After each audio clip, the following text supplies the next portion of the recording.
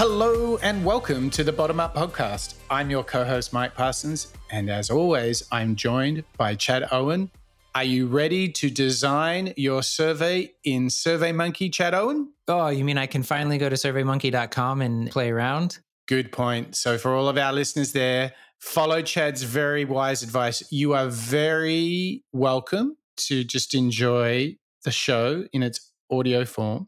But if you would like to get the most out of this show, jump into surveymonkey.com, create a free account, because we're going to be poking around in there and sharing with you some best practices on how you might design your survey and design it well. Now, as a way of introduction, as everybody is scrambling around typing in surveymonkey.com, I have to say, the reason this episode is going to save you time and money is, like many things in life, once you get into it, you realize it's going to take you a lot more time to do it properly than you first thought. Have you had this experience, Chad Owen? Yes, I always get something wrong. I either ask the wrong question, I leave an answer out, I send it to the wrong people. There's always something that goes wrong.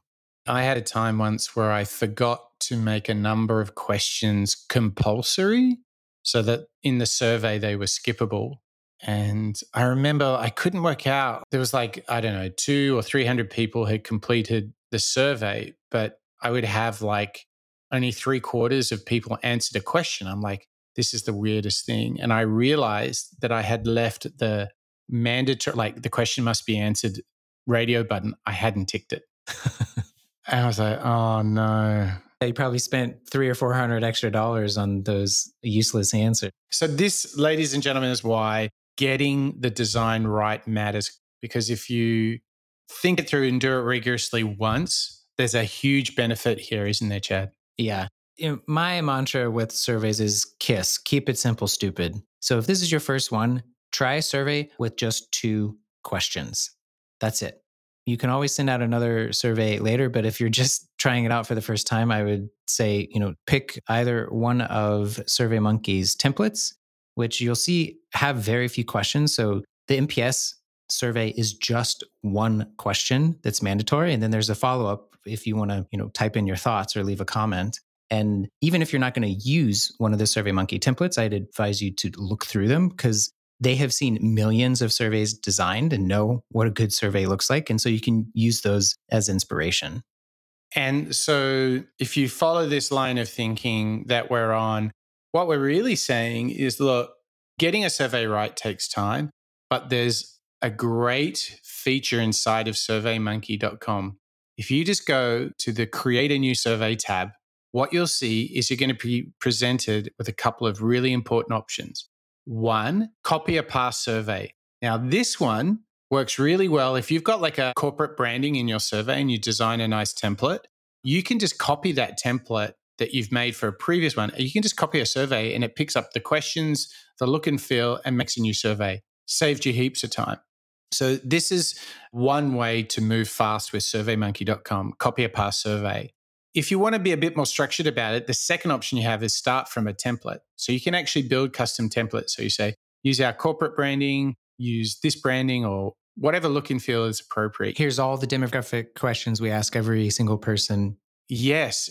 And it's right there, Chad, that once you've rigorously built a template, you should have warning signals going off. If you hit the start from scratch button in SurveyMonkey, you should just be like, hang on, Mike and Chad said, touch this as a last resort. Grab a coffee and be in it for the long haul.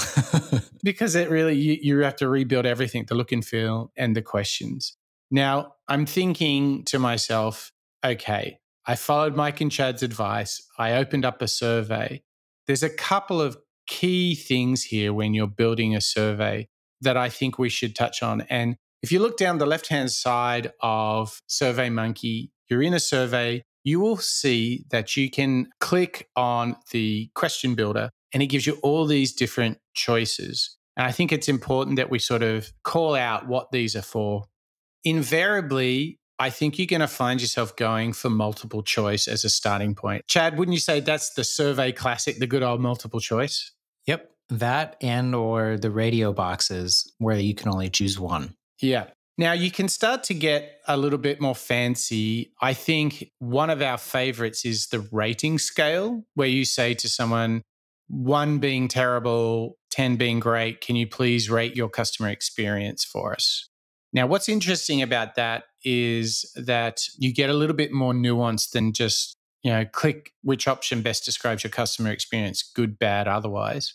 You start to get more accurate statistical data that can be very helpful. Now, once you go beyond just asking questions, you can actually build into your survey stimulus. What we mean by stimulus is you could show someone a picture and say, tell us what you think.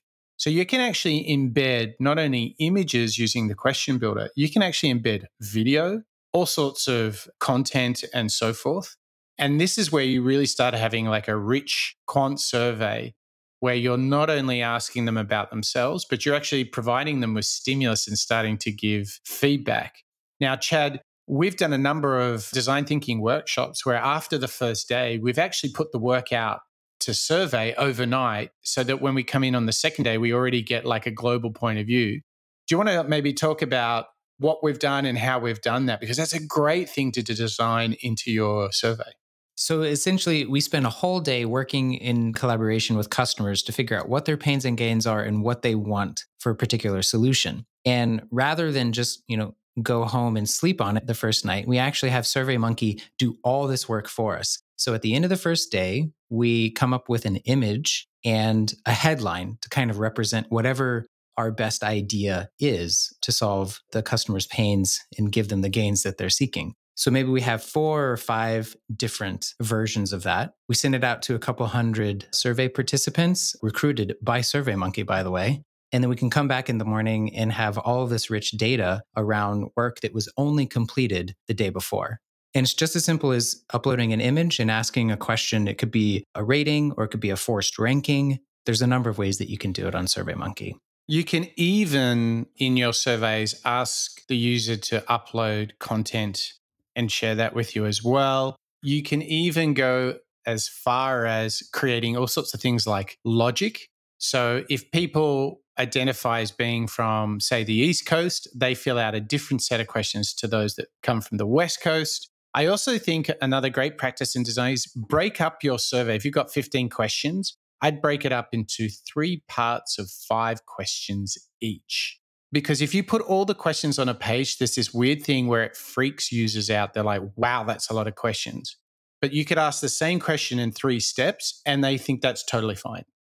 I don't know what that is, but it's like, just make it digestible. And you can do all of these things inside of SurveyMonkey. I think the real point here is it takes a lot of effort to build a survey. I think, Chad, we probably have, out of all the work we do across all the offices, maybe 5 templates that we use most of the time. Yeah, and we might just swap in a question or 2. But yeah, it could take an hour or 2 to get the survey created the first time. But as Mike was saying, if you're hitting that start from scratch button every single time, you're doing something wrong in SurveyMonkey. Yeah, avoid at all costs. All right, Chad, I think this was a big time-saving episode, don't you? Yeah. And the most important part, I think, is actually what comes next, which is going to be previewing the survey and double, triple, quadruple checking the survey before sending it out. So stay tuned for that episode coming up next. Yes, indeed. Now, if you want anything else, any goodies, archive shows from the Bottom Up podcast, just jump on to your browser and go to bottomup.io and you can find all the goodies there. All right. Thanks from Chad and I. This is another episode of the Bottom Up podcast.